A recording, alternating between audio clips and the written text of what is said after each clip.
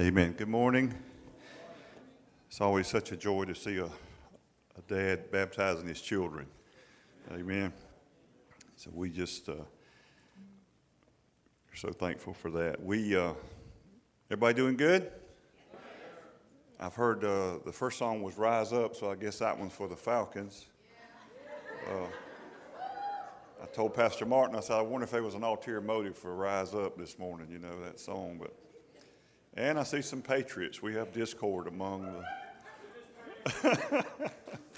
Amen. Amen. We spoke last week on speaking to your mountain. And if you missed that, I hope you go to our website, gracepointvaldosta.com. You can listen to the podcast there. The sermons are uploaded normally by Monday. And also the website that I have, daleyoung.net. We are putting out a lot of blogs, they call them, articles that'll help you in especially not only understanding the grace message yourself, but also helping others to understand it. And I encourage you, if you've not signed up for that, once you sign up at that site, then you'll get the blogs. About every 2 weeks we're putting out one. And they'll be a blessing to you, I believe. So we talked about how important it is to do the way Jesus did. Prayer is a series that we're in now on effectual prayer. And most of the church today doesn't pray any way close to the way that Jesus prayed, or anybody in the New Testament for that matter.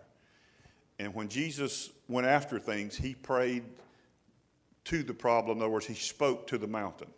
So when he got in a storm in the sea, he spoke to the wind, and it said he spoke to the sea. He spoke to those things. He spoke to a mountain. He spoke to a fig tree.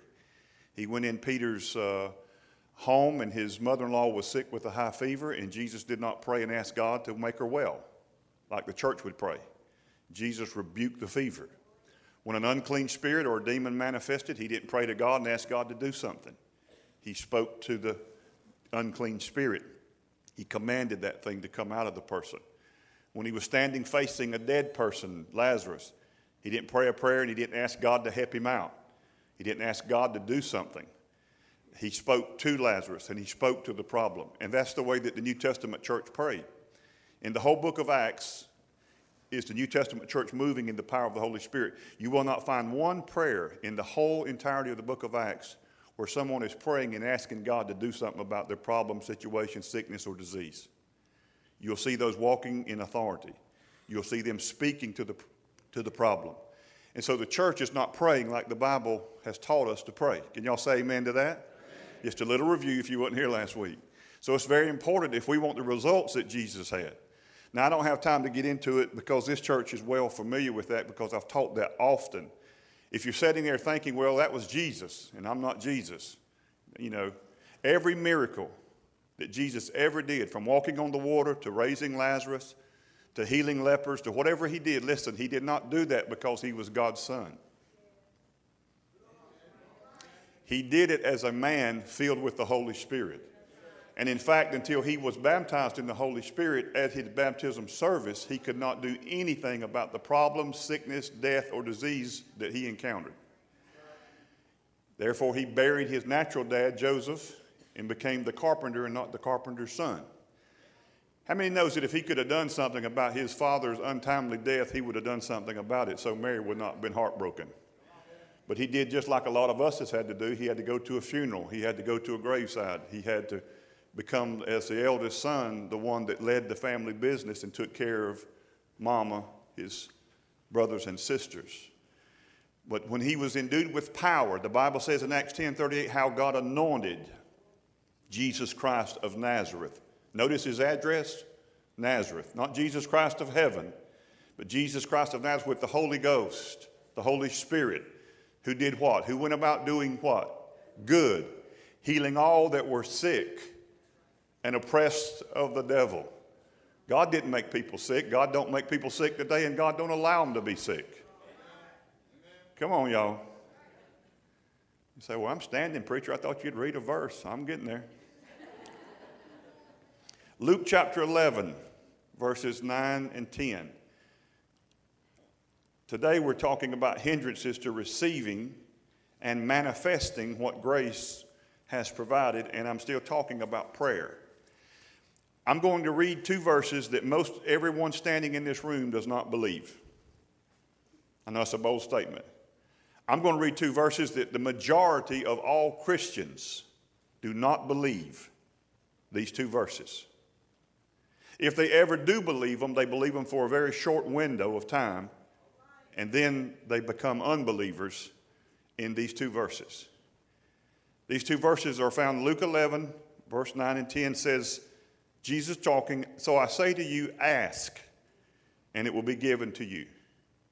Seek, and you will find. Knock, and it will be open to you. And then in case you think it's just for a few special people, verse 10 says, for everyone. Everybody say everyone. Say that includes me. Everyone who does what? Notice it don't say everyone who's worthy. Everyone who does this or does that, or it just says everyone who does what? What happens to them? They receive. And he who seeks finds. And to him who knocks it will be opened. Now most people, most Christians absolutely do not believe those two verses. Let's just be honest. We don't believe them. We read over them and go, you either don't understand them, too hard. Let me tell you something. Most of religion is excuses for why God's promises don't work today. A lot of what is taught in the American Christian church is not Bible, but is excuses that man has come up to explain a powerless God in their minds. The reason most Christians don't believe this verse is this is what they say, I tried it, didn't work. I asked God for something, didn't get it. I knocked and it didn't open. I sought and I didn't find. So it doesn't work. And so what we do, listen, we allow our experience, negative experience, to carry more weight with us than the Word of God. And we become unbelieving believers. We believe in Him, but we don't really believe those verses. We don't believe that if we ask, we'll receive. We don't believe that if we'll knock, it'll be open. We don't believe that we'll seek and find. That's a lie from the enemy, and that's what he wants you, because it takes faith in God and in His goodness to receive what grace has already freely provided. Amen? Y'all want to talk about this or just go on home? You want to talk about it? All right. Father, I love you. Thank you for your word, your people in this house. In Jesus' name, you can be seated. That was a Steve Lee prayer there. That was a fast one. I was down with our Lake Park, we call Lake Park, North Florida group. Mike and Kim Stewart lead that community group. I was with those guys Wednesday night at Elder Billy Ray and Pam's home.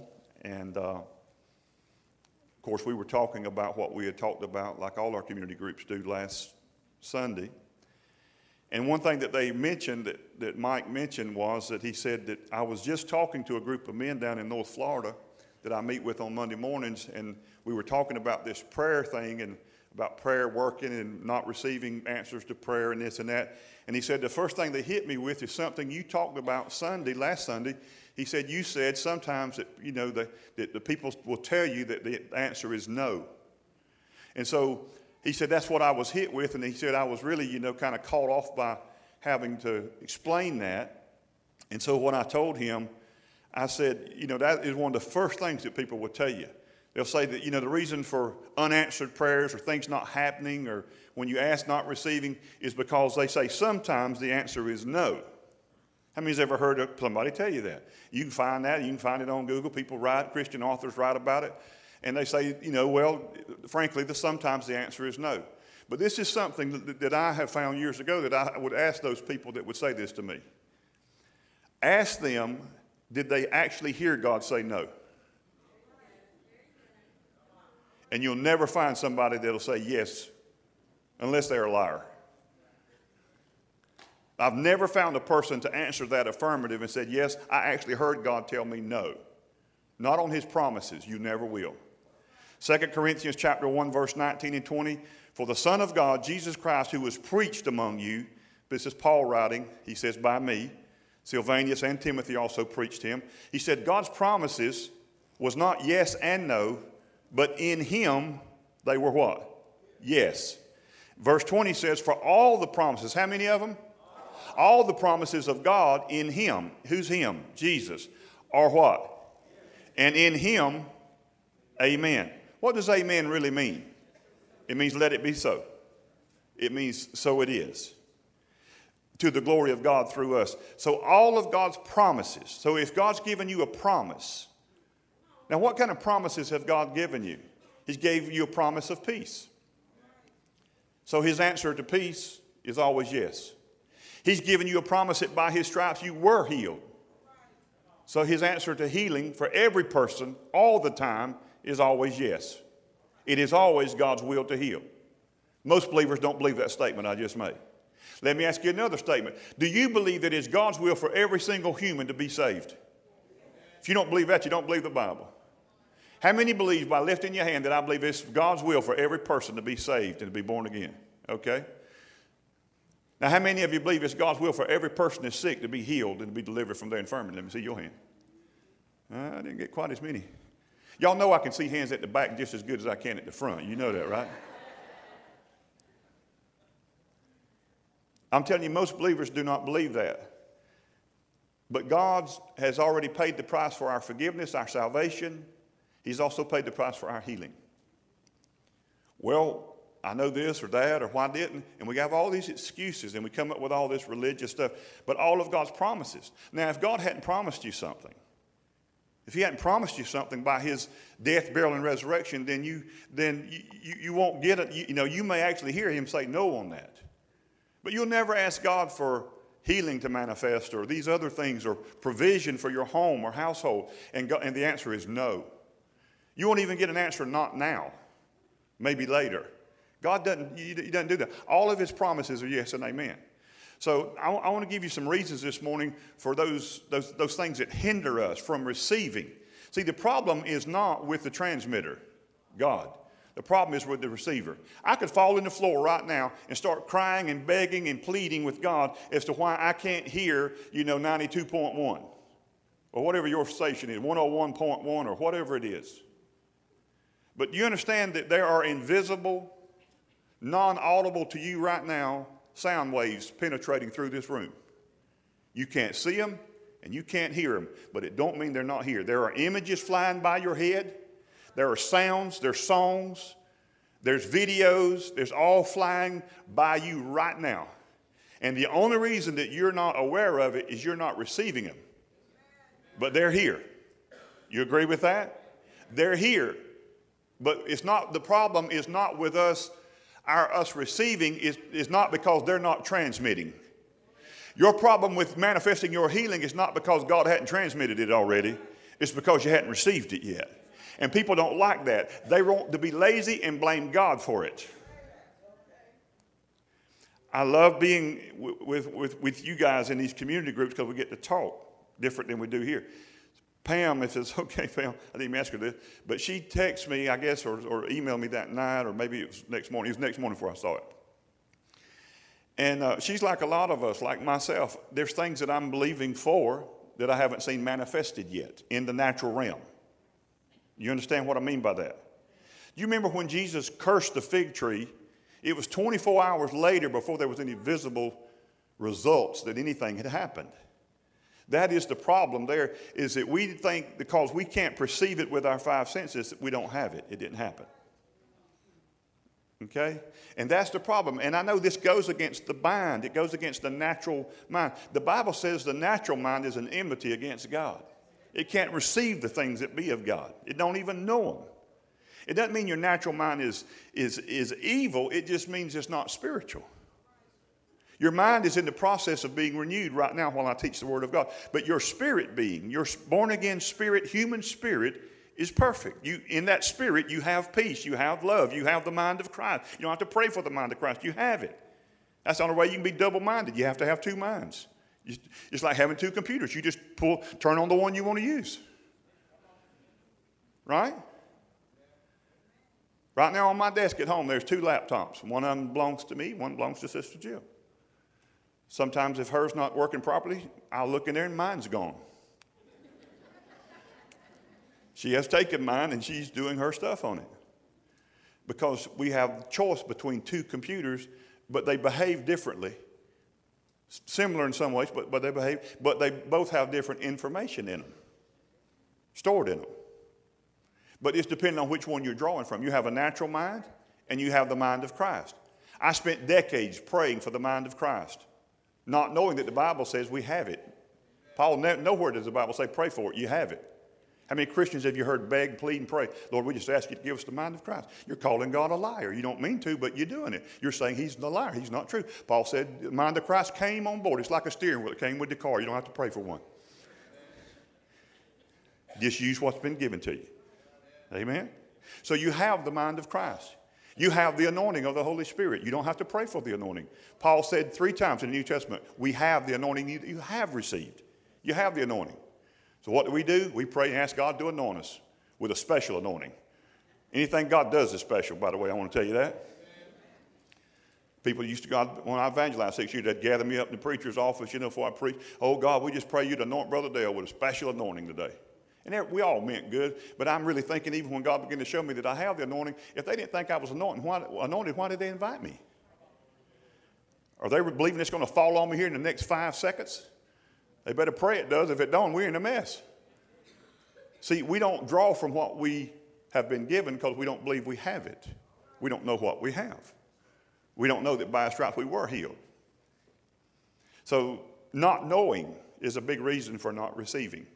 In Acts chapter 19, verses 1 and 2, Paul came across some disciples of Apollos, this great apostle. And Paul, it says, having passed through Corinth, it says, having through the upper regions, he came to Ephesus, and finding some disciples, he said to them, did you receive, notice what the emphasis on, did you receive the Holy Spirit? It wasn't did God give the Holy Spirit. Now listen to me, this right here is about almost 20 years after the day of Pentecost. So in Acts 2, on the day of Pentecost, the Holy Spirit was given, right? And he didn't sneak in the back door. He came in the front door as the sound of a mighty rushing wind filled all the house. And there was great demonstration that the Holy Spirit had come. Is that right? So now the Holy Spirit has been poured out upon all flesh for 20 years. Peter stood up that day and preached, said, and this is that was prophesied by the mouth of the prophet Joel. But it's now here. What does the church do today? They pray and ask God to pour out His Holy Spirit. As if God's a liar and hadn't poured it out. He poured it out in Acts chapter 2 when the day of Pentecost was fully come. He poured out His Holy Spirit upon all flesh. You can pray all you want to. You can have revivals. You can have prayer emphasis. And you can pray that God will pour out His Spirit. He's already poured it out. You can pray that God will open the heavens. He's already opened the heaven. There is no demon blocking your prayer. You don't have to tear a hole in the heaven. Jesus did that for you.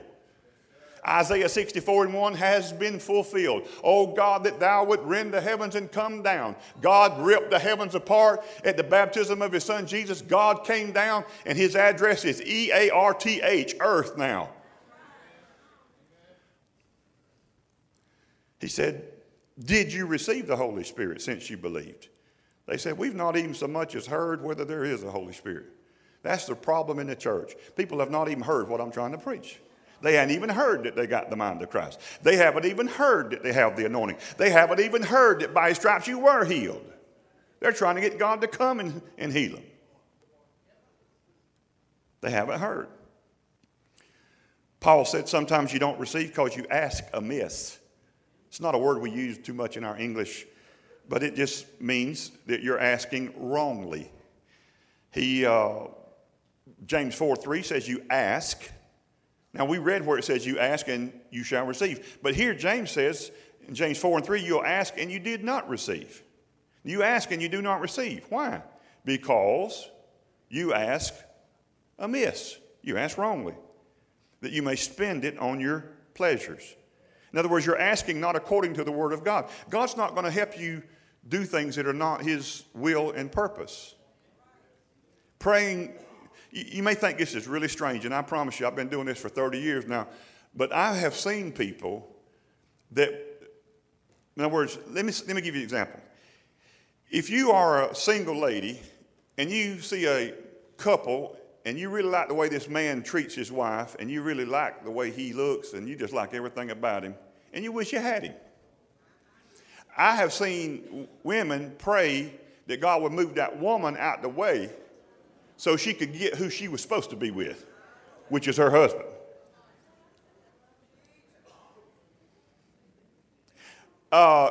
You ask amiss.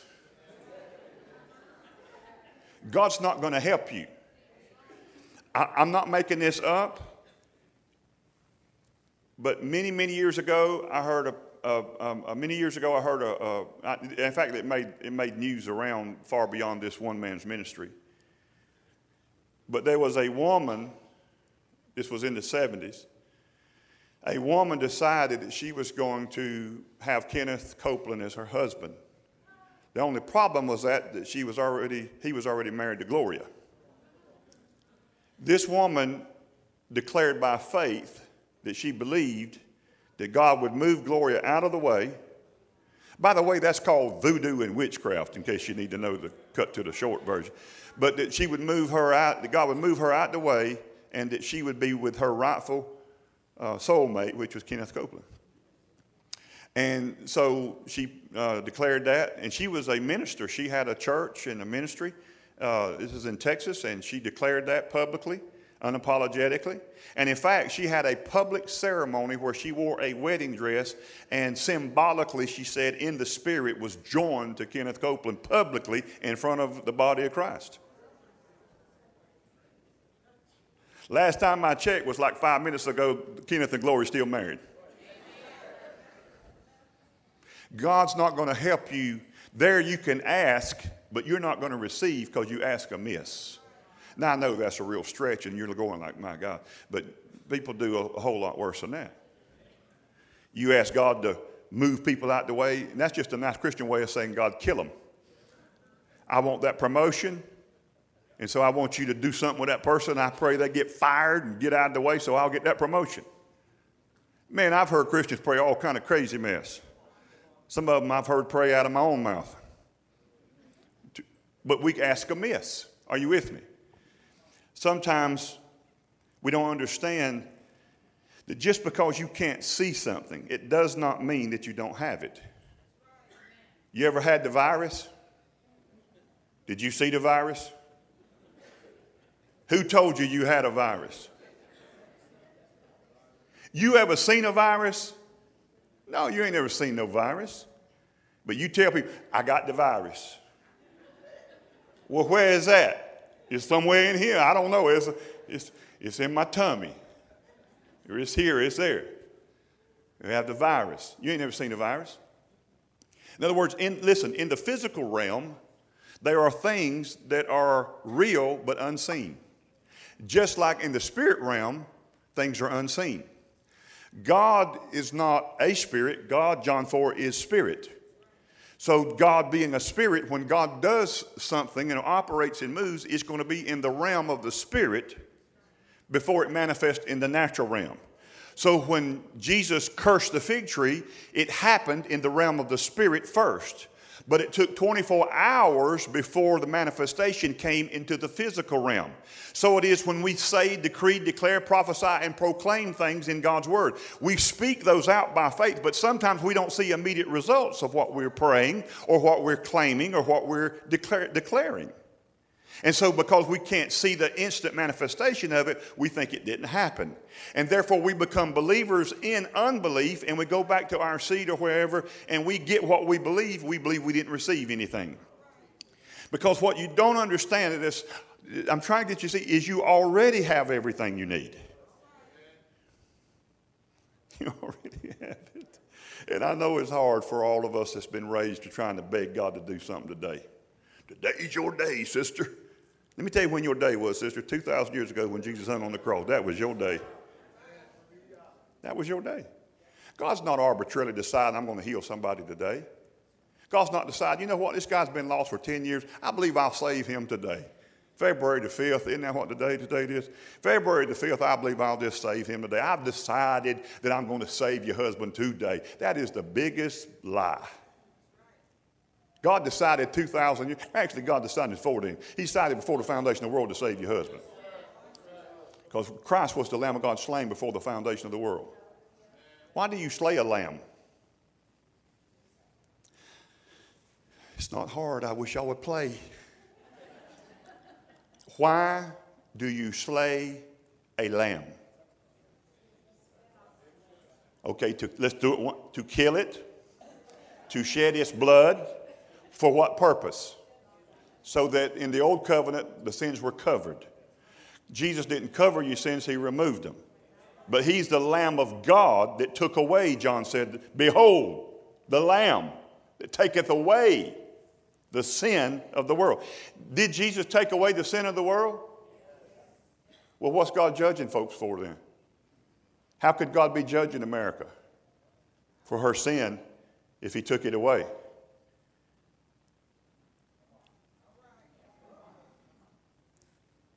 Good morning. God's not judging America. God didn't send Katrina to judge New Orleans. The devil sent Katrina to kill, steal, and destroy it. How many storms did you ever see Jesus bless in the New Testament? If God sends storms, then who was Jesus rebuking? When he rebuked the wind and the sea, if God was behind the storm, he was rebuking his Father. And if a house is divided against itself, it cannot stand.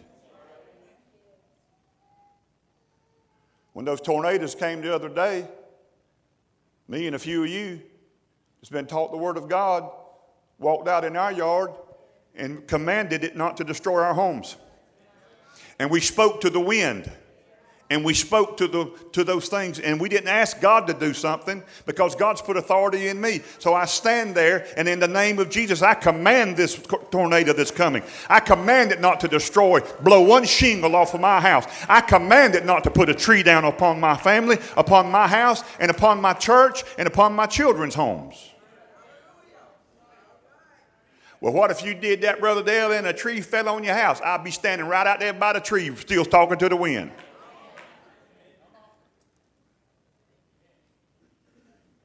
That's what Jesus did.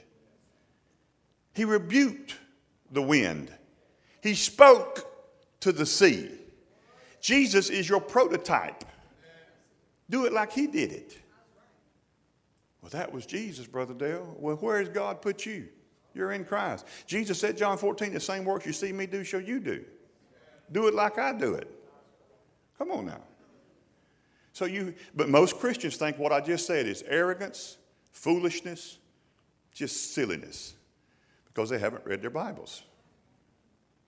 You don't get the results. When you start getting the results, when cancer starts falling from your words, then we'll talk. Are you getting the results?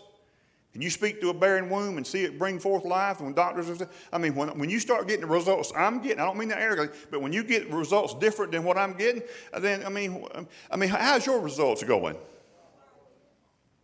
How's your prayer answers stacking up? I don't mean that mean, but what you fighting for?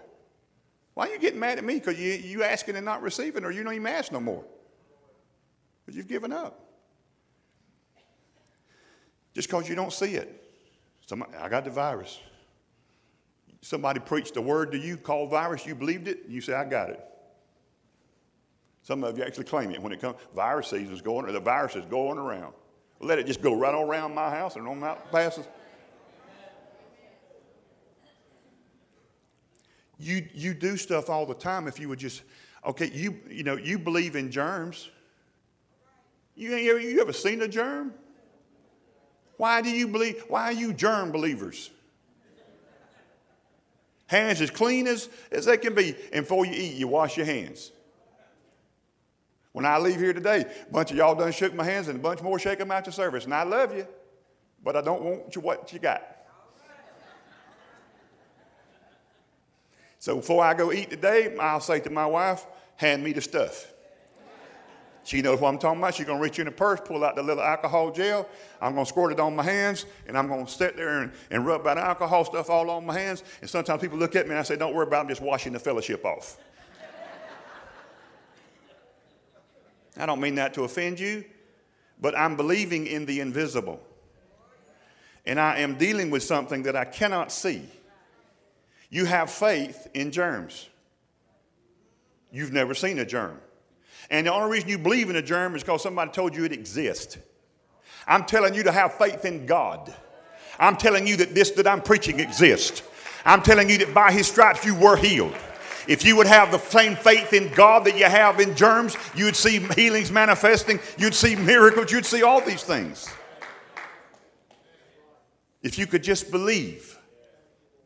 Believe what I'm preaching to you. Believe the word of God. Just because you can't see it doesn't mean it doesn't exist. Come on. 1 Thessalonians chapter 2, verse 18. Another reason that we don't receive what grace has provided is because there's a devil loose, as Rod Parsley likes to say, on the planet. Satan hinders. He hinders. He can't stop, but he can hinder. This great apostle, 1 Thessalonians 2 and 18, he's writing to the church there, and he says, therefore we wanted to come to you, even I, Paul, time and again, but Satan hindered us. You got to understand that there's other factors going on as to why you don't receive immediately sometimes. It's not because God hadn't sent it. It's because we hadn't received it, because there's things working that we can't see. Anybody ever seen Satan? No, sister, you're not married to him.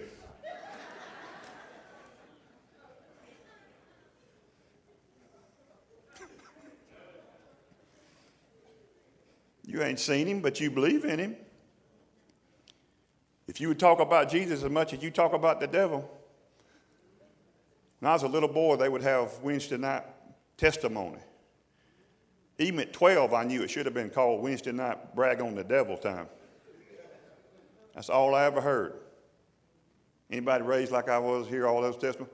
Devil been on my back all week, but I just want to give God praise. Y'all pray I'll hold true to the end. And then they'd sit down. And I'd go, thank God they sat down. I didn't hear nothing about God, faith, belief. I heard what the devil was doing. I would also hear this. The devil said to me this. The devil told me this. The devil told me that. It's amazing how good we can hear the devil. I thought we were sheep, and he was the shepherd, and we know his voice. Some of you are praying and asking to hear God. Jesus said if you're a sheep, you get to hear. What are you praying for? My sheep know my voice. You already know the voice of God. Some of you are begging to hear God, and you're hearing him all the time. You're just not recognizing him. The only question is, are you a sheep or a goat?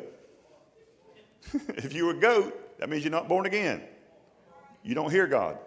But if you're a Christian, you hear the shepherd. You hear him. Have confidence that you can hear God. You can hear him. Paul said Satan hindered us. We wanted to come. God's will for him to come. But this ain't heaven. We're on earth and Satan hindered. The variable is not God, but the devil. Listen to me. Some of you have a lot more faith. You got way too big a devil and way too small of a God. That's why David said, magnify the Lord with me. Let us together exalt his name. If you take a magnifying glass and put it over an ant and you see him larger than he really is the ant really larger? Your perception is larger though, right? You understand this. I'm not trying to speak down to you, but when you're magnifying God, you're not making God larger than he is. But to you, you are. In your eyes, he's become larger. Some people got way too small a God they talk to, pray to. And so most people believe that the devil is just, he never misses. He's 100%. He never strikes out. He never misses. He just does his thing. And I want to tell you that's a lie. I don't have time to get into a whole bunch of it. But I want to tell you something. Not everyone has a personal demon assigned to you. You need to hear that. Let me say this. Everybody in here has an angel assigned to you by God. The New Testament teaches that. And that angel does always behold the face of the Father on your behalf. That should comfort you. You ever seen your angel? Why do you believe it then? I asked you a question. I said, why do you believe it then? Let me ask you this then. How many of you believe you have an angel that goes with you everywhere you go?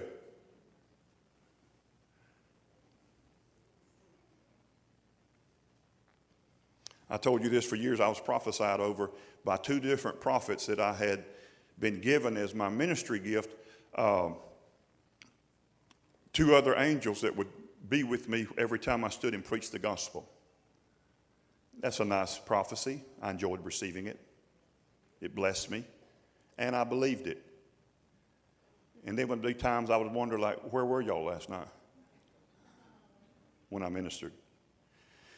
There was this man, short version of this long story. I saw him on Sid Roth, this television program, being interviewed by Sid Roth. He died, was dead for quite a while on the operating table, came back. I can't explain all that now. But anyway, when he, came back to himself, it seemed that he was graced with a gift of the Spirit to discerning of spirits, one of the gifts out of 1 Corinthians 12, distinguishing of spirits. That's not discerning of demons, by the way. That gift doesn't exist, okay? And so he could be able to, most of the time, church or not, look at people and see their angelic presence with them. I went to pick him up. My wife and I did. We invited him to minister at our church I pastored. He came. He was going to do a weekend conference for us. Several people that are here were in that conference years ago. He came, and I picked him up at the Hampton. I was going to take him to supper. Had a couple of questions I wanted to ask him about. And so as we were sitting in the truck before we pulled out of the Hampton parking lot, I said, brother, I understand that you can see in the realm of the Spirit most all the time. And I said, does that include now? He said, yes. And I said, when you look at me, what do you see? So he just looked. Jill sitting right there in the truck with me. Him and his wife were in the back seat. He said, when I look at you, I see your guardian angel, the angel that God has assigned to you. He said, he looks very much like you. In fact, he looks identical to you. He said, but I also see 2 other angels that go with you everywhere you minister the gospel. So I see 3. and this ain't air conditioning, it's pushing my coat off my back while I just told you that. I said, where you want to eat, brother? Pick the restaurant. He had no way of knowing what I had been prophesied to. But he saw those other 2 angels that's standing with me right now, and they talk in my ear while I preach to you. And they bring things to my remembrance. They help me. You won't find any miracles, anything going on in the Bible without angelic presence. You just need to know that. But can you believe in the unseen? Sometimes we don't understand that Satan hinders. Don't have time to go through the verses, but in Daniel 9, very familiar to most Christians, Daniel 9, Daniel is in Babylonian captivity. He's praying to God. I won't go into all the details of why he's praying and what he's praying, but this is the point. Listen, in Daniel 9, he prays to God, and he gets an immediate answer to his prayer. And the angel Gabriel comes and tells him that as soon as you prayed, the command went forth and I was sent. And so he comes and immediately he receives his answer to his prayer. The next chapter, chapter 10, Daniel again finds himself in need of prayer, and he prays again. This time he joins it with fasting. They call it the Daniel fast. So he does this for 3 weeks, 21 days. And the reason he did it for 21 days because he didn't get an answer the first day. So he went another day, and he didn't get an answer the second day, so he went another day. And he went an answer. It wasn't nothing magical about 21. It was just 21 days until the angel showed up again. Now, I would ask you, why the difference? I mean, he got an answer immediately the first time in Daniel 9. Once you get a good response, you kind of got a lot of faith in that, right? So you expect it to even go easier next time. Well, glory to God. And you pray, and it doesn't work. You ask, and you don't receive. What's going on? Does God not care? Blah, blah, whatever. Listen, 21 days went by, and then the angel comes. The angel said, we want you to know that as soon as you prayed, the command went forth. The answer was sent. But the prince of Persia withstood me. And there was a war in the heavens for 21 days until Michael, the archangel, came and delivered us. Now, I can't explain all that to you other than to say, now listen, the devil hindered. 21 days he hindered the answer. But was that God's will? No. When did God send the answer? As soon as he prayed. So on one prayer, Daniel 9, immediate answer. Daniel 10 took 21 days to get it. But God's the same. God's constant. God's faithful. God doesn't change. Now listen to me. I don't really like even using that passage because some Christians get flaky with it. That's Old Testament. Nobody in the Old Testament had power over demonic spirits. Nobody. So from Genesis all the way to Malachi, all of those books of the 39 books of the Old Covenant, you will never find one human being, Elijah, Ezekiel, Jeremiah, nobody casting out a devil or even speaking to or dealing with the devil, because man was in dominion to Satan. But when Jesus came, all authority and power was given unto him. And before he left, he gave us the keys to the kingdom of heaven. And he said, you cast out devils now. You heal the sick. You raise the dead. You do what I did, because you have authority now. We don't go around doing that. We're begging God to do what he told you to do. He didn't tell you to pray for the sick. He told you to heal the sick. See how quiet he gets? Well, Brother Dale, I can't heal that. We know you can't in your own power. Stop wasting time. You know how to cut the lights on at your house, don't you?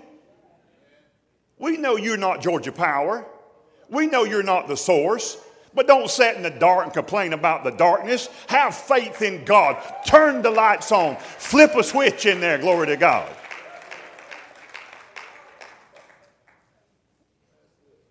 I mentioned Copeland's name and I feel his anointing coming on me this morning. Glory to God. Or Brother Hagen's. I don't know which it is. Hallelujah. Glory to God. Have faith in God. Don't sit in the dark and say, well, Georgia Power won't cut the lights on. They're the source, but have faith. Every time you flip a switch in your house, you're saying, I got faith. I'm just going to do. You couldn't explain electricity to save your life. In fact, if you mess with it much, it'd kill you. But you use it every day, and you benefit from it. We know you're not the source of the healing. We know I'm not the healer, but I represent the healer. I'm an ambassador for Christ. Come on, somebody. Listen to me. Daniel 10 is different for us now today, because I'm not going to wait 21 days and watch the DVD video of a devil hindering my prayer. If I have discernment and I see the enemy, then now I have been granted authority, just like Jesus had, and I can speak to that demonic spirit, and I can command it to let the answer through and hinder no longer. Come on now. 1 Peter chapter 5, verse 8 and 9 says, be sober, be vigilant, because your adversary, the devil, walks about like a roaring lion. Why not a roaring bear? Why not a growling cheetah? Why not a hippopotamus? They kill more people than any animal on the face of the globe. Seriously, they do. Why not, why a lion? Why would Satan come as a roaring lion? Why don't he come as a roaring grizzly bear? You ever wonder about that? Why a lion? And he says he comes like. Didn't say he was. He says he comes like. Satan wants to be like a roaring lion. Come on now, Revelation's coming to you right here if you'll get it. Like a roaring lion, seeking whom he may devour. He can't devour everybody because he's short-handed. He ain't got enough demons to assign all of you one to bother you. Sometimes the devil ain't causing the problems, you causing them. It's your decisions. Sometimes your washing machine just broke just because it's old. It ain't because the devil did it. Sometimes the dog just come by and drug your drawers off the clothesline just because he wanted to drag them off the clothesline to have something to play with. And it wasn't the devil behind it. Oh, I had a flat tire on the way to church. I know it was Satan. No, you've been riding on bald tires for 10 months. You run over a rock and it put a hole in it because you could read a paper through it. It's so thin. The devil gets way too much credit. Sometimes he is behind the things that come against us, but not always. Some of you blame everything on the devil. Well, my hair didn't work right today. I mean, the devil's just got into it. I tell you, it's going to be a bad day, a bad hair day. No, it's a good day. You got hair? Be glad. Glory to God.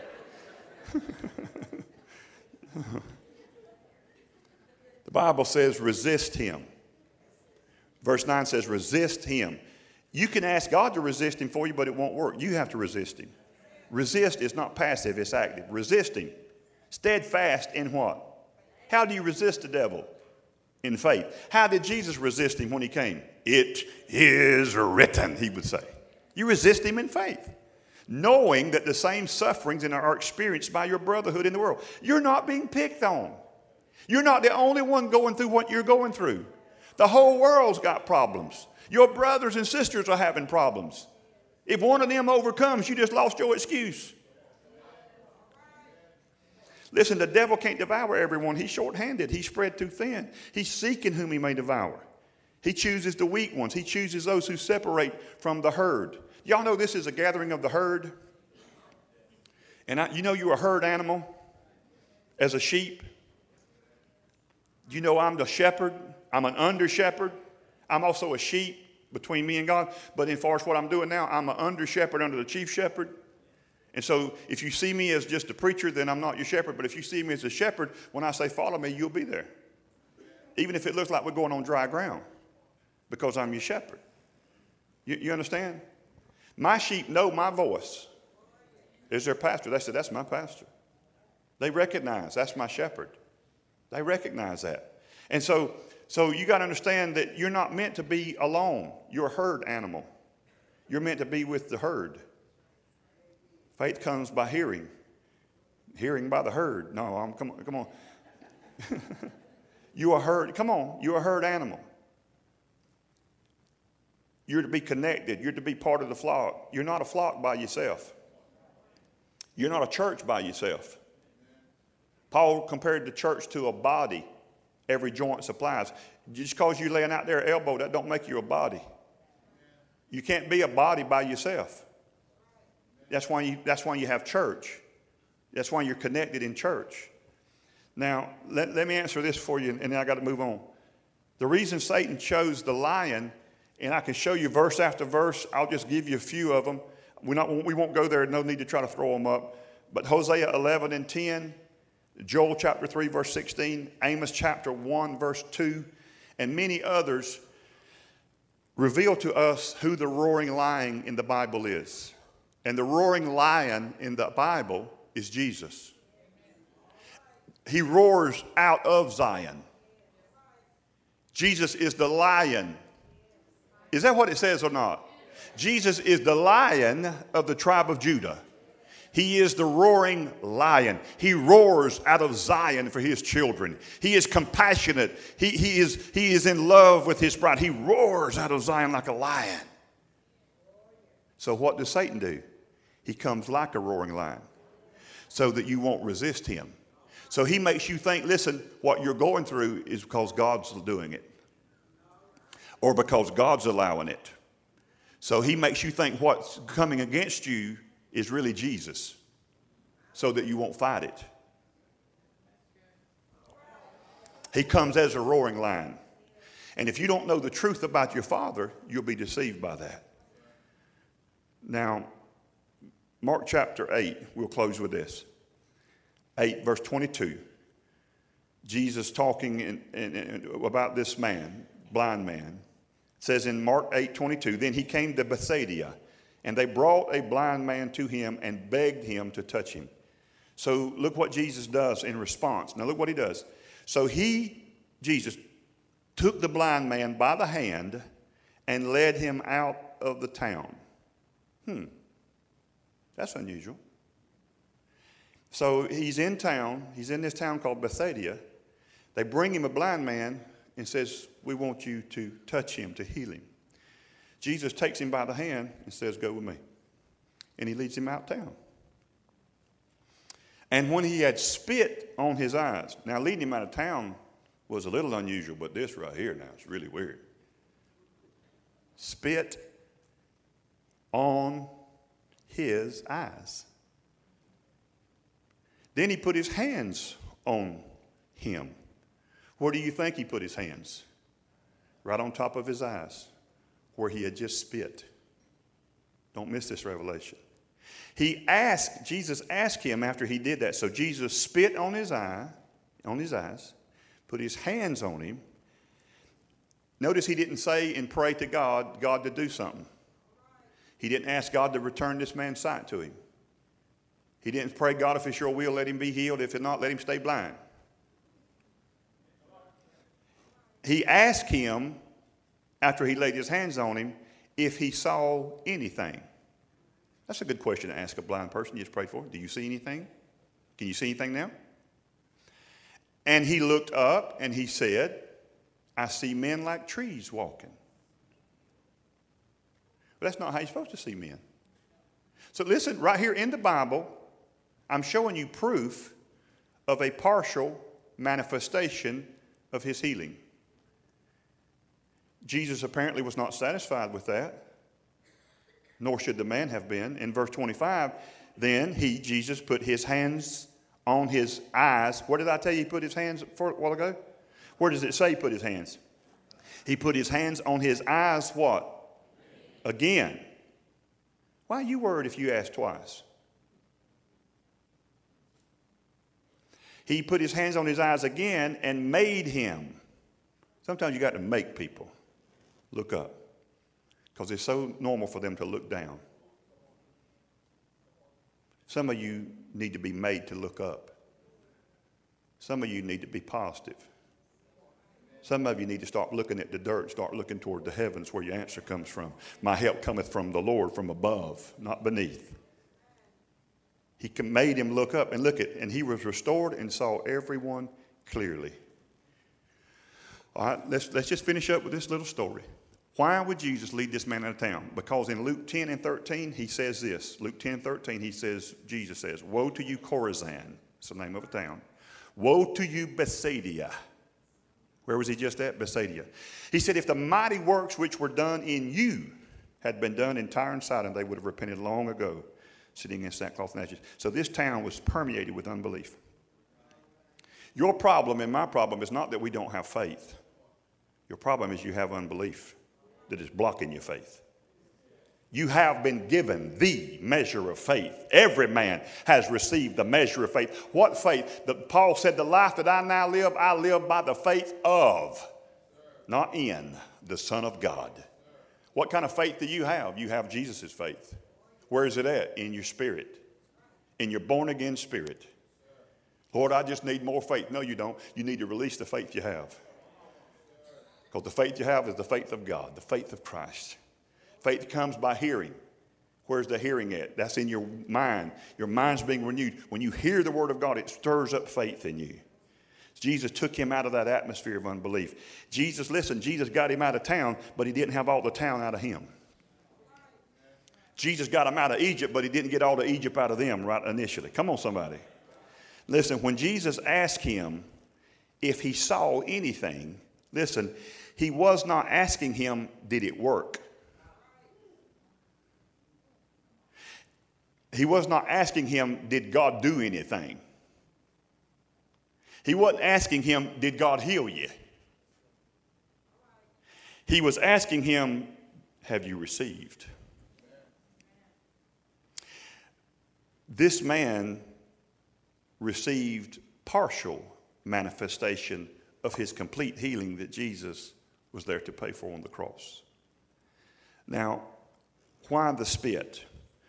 Deuteronomy 28 and 28 says that part of the curse was that God would smite people with blindness. for their disobedience. All through the Bible, in the Jewish culture, we see a lot of spitting going on. Job was spit upon by those that come to comfort him in his horrible trial. Do you know that? He was spit on. Do you know that Jesus himself was spit on the Via Dolorosa, the trail of bloody footprints, by all the Jews that lined the corridor that he came carrying that cross? Many and most would spit upon him as he passed their location. I mean, why that? That's weird. I used to read this about Jesus spitting. One time he spit on the ground and made a mud pie and took it on the guy's eye and told him to go wash. But on this occasion, he actually spit in the face of this man. And then he laid his hand on top of the spittle, which is a non-Jewish thing you don't do because that's unclean. For a Jew to spit upon someone, what they're actually saying, the reason they spit on Jesus, because cursed is the man who hangs on the cross. So they're saying this man, because he's going to the cross, is cursed by God. Therefore, we agree with Yahweh, God, and his judgment on this man. And to declare our agreement with God, they spit on him. And by spitting, they're saying we agree with God. When they spit upon Job, they were agreeing with God's judgment, his sores, his problem, that God was behind it. And so we spit upon you, and we're actually saying, amen, God. And so when they saw people born blind, remember the disciples asked Jesus one time, who is it that sinned, this man or his parents, that he be born blind? They saw it as a judgment of God, part of the old covenant, Deuteronomy 28 curses that came with disobedience. So how many times do you think that this man who was born blind was been spit upon by his culture? Do you know he couldn't go to church? You know that, right? Lame men were laid at the gate called Beautiful, but you don't get to go through the gate into the temple. If you were sick, deformed, had amputees.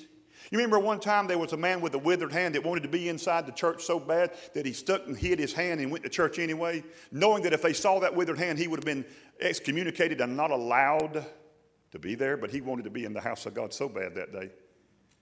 And that day, there was a different preacher preaching, and his name was Jesus. And by the Spirit, he had knowledge that there was a man there with a withered hand. And Jesus actually calls the man out. Some people say that's not in the Bible for me to call people out, or you call. I mean, Jesus did.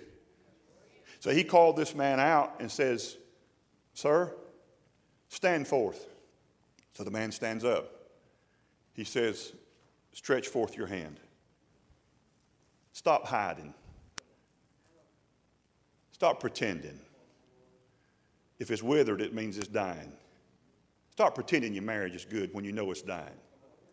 Stop pretending everything's all right when it's withering away. Hide it in the church if you want to.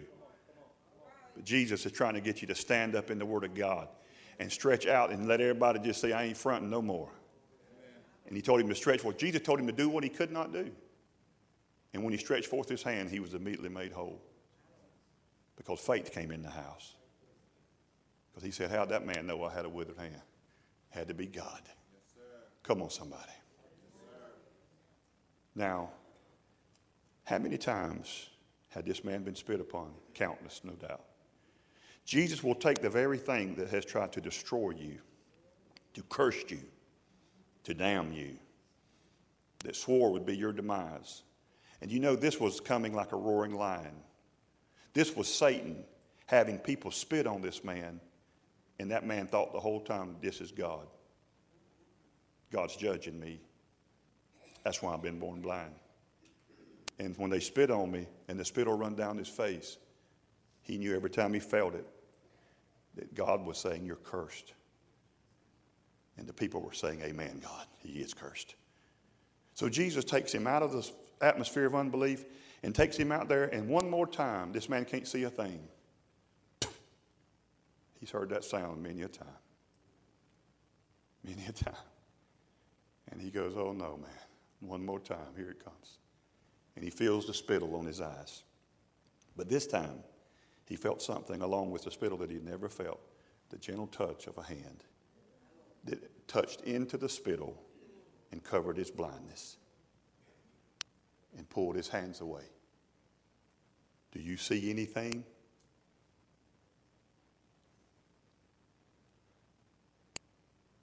I see men, but they look like trees. Jesus says, put his hands on his eyes again. It doesn't say he said anything, so we'll just leave it at what it says. Took his hand down. Second time, it says, how do you see? You know what he was saying? Have you received? How do you receive? Do you receive this? He said, I see all men clearly. That's where God will carry you. God will bring you to the completion and listen, and the full manifestation of whatever you need. I remember hearing a brother say that he was in a meeting and he was trying to get people to see what I'm trying to get you to see. And there was a man that came and was blind, born blind in one eye. Could see out of one eye clearly, but he couldn't see out of the other eye. So when the call was given for people to be healed, this man came forward. It takes faith to do that. A lot of people that are blind don't even believe that God could do anything about their condition. Some of you don't believe that God can do anything about your marriage. You don't believe that God can do anything about your finances. You don't believe God. That's the problem. You don't believe. That's why you're not receiving. It's not because God hadn't transmitted. It's not because God hadn't given. It's because you hadn't believed. Therefore, you hadn't received. But this man came forward. And so he began to declare and command healing. He said, I command sight to come into this eye. After he did that, he had the good eye covered. And he says, do you see? How many fingers am I holding up? And so he held up fingers like this, and the guy's looking over there. Obviously, he can't even see. He said, I don't see anything. Can't see anything. He said, when that happened and you did that publicly, like if I was to do that this morning in this meeting, you could feel unbelief just come rushing into the house. Unbelief just filled the place. And then, you know what people start feeling? Oh, man, I'd hate to be that preacher. He looks pretty foolish right there. That's pretty stupid. Oh, he should have just preached 3 points in a poem on how to get saved and let it go at that, not try to be that healing kind of guy. Boy, I have been there a lot of times. And discerning the spirit of unbelief, he said, for all of you that are in this church service, this is what this man said. He said that all of you that are here that don't believe that this man has already received his healing 2,000 years ago, and that all we're believing for is the manifestation of what has already freely been given. And if you don't believe that he already has been healed, then I ask you, or if you're here and don't understand what I just said, please vacate the sanctuary. When's the last time that ever happened? Now, Jesus did it in Mark 5 with Jairus' house. Dead girl, he said, get out. Because they laughed him to scorn, because Jesus said, she's not dead, she's just asleep. So when the people, majority of all of them got up and left, they were like, this is crazy, that preacher's crazy, this is stupid. So they left. He said there were approximately 20 people left in the service. They began to pray again for the man, determined to see the manifestation of what grace had freely provided for this man, his sight.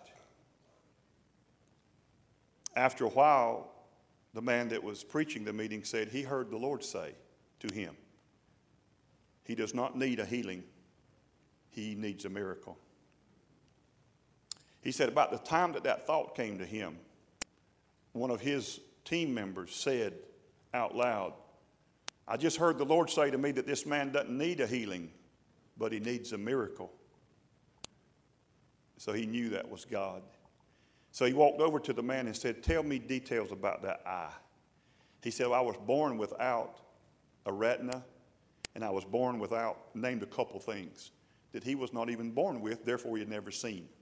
Because those things and parts of his eye, the retina and nerves and so forth, were missing. He had never had them. How many can understand that he didn't need a healing? He needed a creative miracle. How many knows that healing and miracles are different? So then they adjusted their faith and directed it more specifically.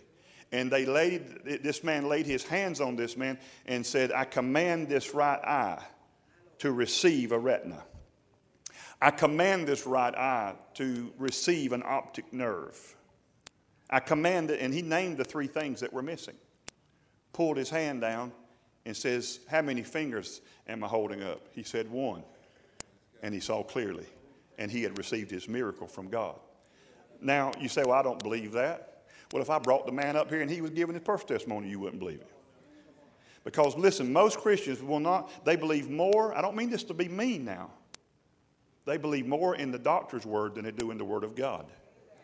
It has been my experience that most Christians do not want, nor do they get excited about their healing and or their miracle until the doctor has affirmed that they are healed. Once they go to the doctor and he says, I don't find the cancer, then they want to take the report and they come just tearing back to me. And I'm glad for that. And I'm glad for at least that level. But my heart breaks and longs for the day that we would put as much faith in God's word as we do in the doctor's word. And that we would believe that God is not a liar. And that we would believe just because I can't touch it, taste it, smell it, or feel it, or see the manifestation of it, I already know I have it. I have been healed by his stripes. I have been healed. I receive my manifestation of what has already occurred. It has occurred in the realm of the spirit. It might take 24 hours before I'll see it. It might take 21 days before I see the manifestation. I end with this.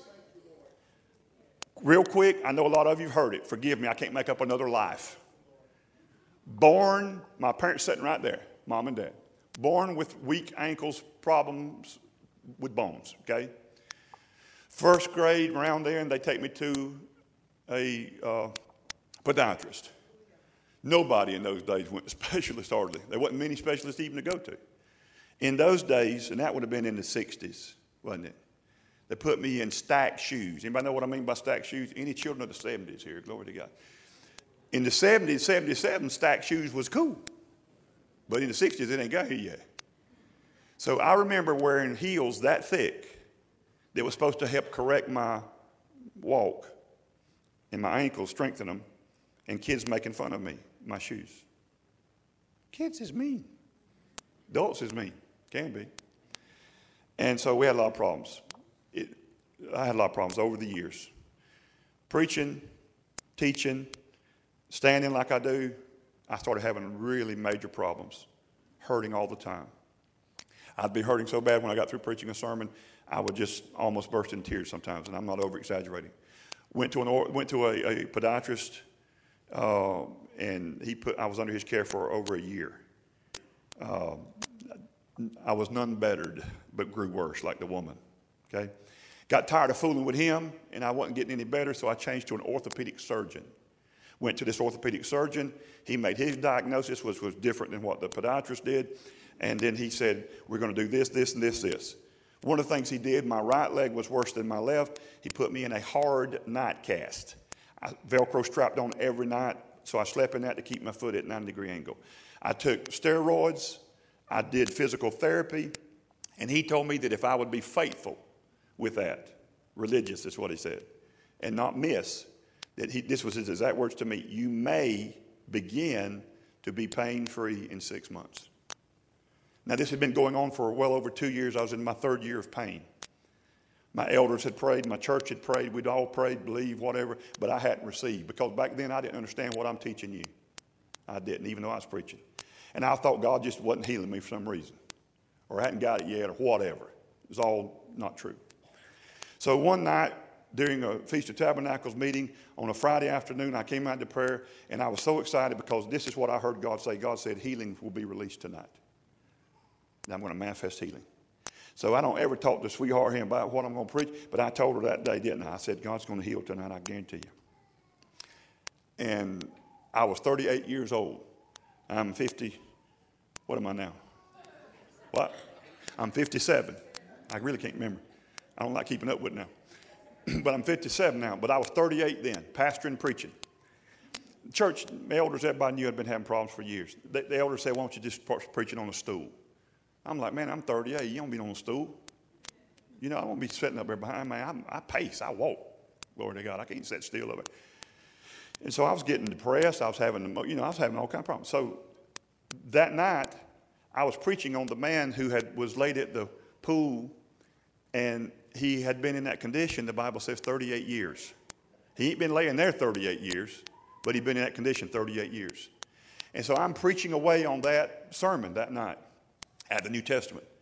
And one of my elders stood up, and he said, and he interrupted my sermon. I'm thinking, how dare you?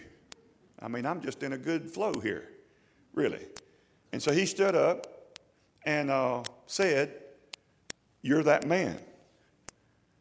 And I'm thinking, what man? He said, you're that man you're preaching about. He said, about your ankles. He said, we need to pray for you right now. We need to end the sermon right now and pray for you right now. So we ended the sermon because I want to be healed.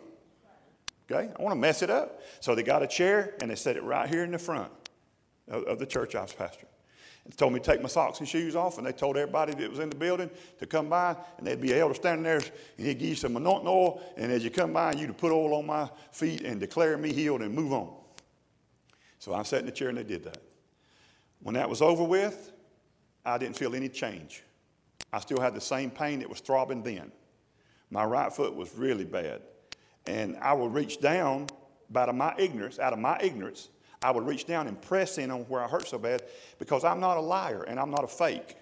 So what you see is what you get. So I wasn't fixing to go around and say I was healed when I was still hurting. So I pushed on my foot, and it hurt just as bad as it ever had. So I didn't stand up and say, well, I'm healed, because I didn't understand what I'm preaching to you now. I did not know what I know now, okay? So I got mercy with people. So I didn't stand up, and I just thanked everybody for healing. You know what they were all wanting? I could feel it. They wanted me to tell them I was healed. They really, they had a bunch of Pentecostals in there. They wanted me to take a lap or two, circle the building about 3 times, and, shundai around, shoot a mosquito, shundai, zuki, hallelujah, Honda, or whatever, and we would have just had revival, they would have said. But I didn't do any of that. I said, thank y'all for praying. Then I go home, and I'm human just like you. The reason I tell you these stories is to try to help you. So then I go home. Do I put my cast on or not? If I put my cast on, is that a lack of faith? Do I take my steroids? Do I take the medicine? Oh, I bet if I take the medicine, that'll cancel out my healing. Because that's not faith. I'm not believing I'm healed because then I'm taking the pill. But if I don't take the pill and put on the cast, I might not be able to walk tomorrow. Oh, well, that's unbelief. Oh, God, help my unbelief. I don't know what to do. And pain becomes more real than promises. And I strap on the cast. And then when I strapped the cast on and got in the bed, I felt like a hypocrite, like a defeated. I just felt horrible. Got up next morning, took my pill, steroids, and ibuprofen. And every morning I'd get up and I feel like the Tin Man. In the middle of the night, Jill would see me, going to the bathroom, it's just, and I would just walk like, she said, you walk like an old man. Well, I'm hurting. And then she said, I'm so sick of that cast. You roll over in the middle of the night and slam it into my ankles. Because we snugglers. And she wasn't liking that, and it was hurting my snuggling. Listen, I'm not making this up. 3 weeks went by. People would call me, Brother Dale, how's them ankles? How you doing? I'd say, by his stripes, I'm healed. But I didn't speak to my ankles. I didn't do all the things that I'm telling you to do. And I can't explain everything. I don't know everything. But I know now I was healed 2,000 years ago. It wasn't that God just decided at 38 that he would heal me. It wasn't that he decided that night. It was that night that my faith came in the word that was being declared to me. And I put faith in God's goodness, and God told me he's going to heal somebody. I didn't never dream it would be me, but he said he's going to heal somebody. Best I can tell, ain't nobody else got healed tonight, so it must be me. And I put faith in that, put faith in him. 3 weeks later, I'm not saying it was Act 21, around 3 weeks later, I got up one morning, popped the cast off, stood up with my weight full, 0 pain. Now, when you've been hurting for 3 years, every day of your life, you know when you're not hurting. You recognize it. And then you're almost afraid to even try. You're afraid to take another step because you might mess it up. you might think it's a fluke. And can I just be that honest with y'all? So I'm not hurting. And I haven't hurt since I was 38, and now I'm 57. I was preaching at Rhema Word, one of our churches in our network, Pastor John Lewis, preaching at his church several years ago. I gave this testimony of what I just told you, and we saw people healed. Do you know that night at his church, according to him, I saw a girl healed of AIDS that was terminal. They brought her before me, and we declared the word of God and commanded that to go from her. And she was healed that night of AIDS. There's nothing too hard for God. And I had given a testimony about healing of my ankles, and we had AIDS healed. I don't care what you're suffering with right now, God will heal you because you've been healed. All we're waiting on is you to receive it and believe the word of God. Now listen, this is the truth. There is a devil loose. On my way walking out of Rhema Word Fellowship, headed back in the back parking lot to get back in my pickup truck, that pain hit me in my right ankle, and it about buckled me. My first thought was, oh, God, no. That's my first thought. And I said, I can't believe it. And I was hurting just like, because I remember how that pain used to feel. And it was back on me full speed.